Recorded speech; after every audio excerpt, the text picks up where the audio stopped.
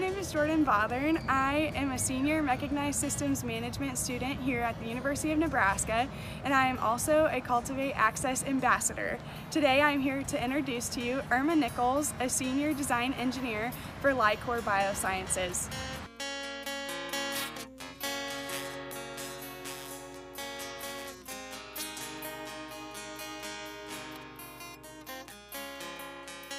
I do the optical design for the biotechnology line of instruments, and so I work with lenses, cameras, and lasers here to bring the light to a sample and then collect fluorescence from it. We work in different projects, and each project has a team of engineers.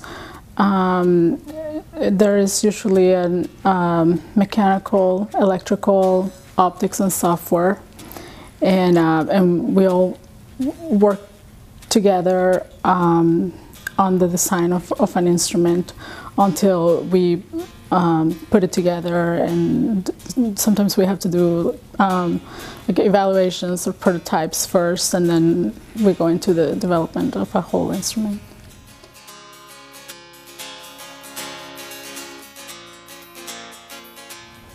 I like the idea of working in a team of people and solving problems together.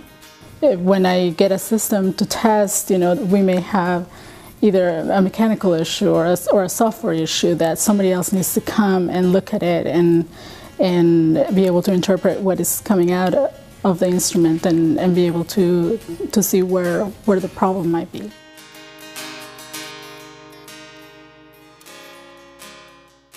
When I was about to start college, my parents decided that it would be a good idea for me to attend the University of Arizona in Tucson.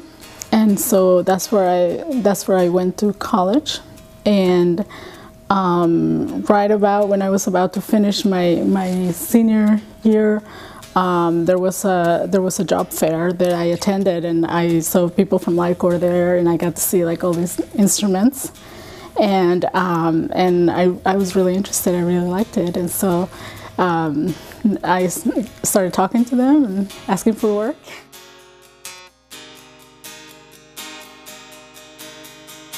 I'm working on a master's degree, and I have a 12-year-old son, so that usually takes up the time outside of work.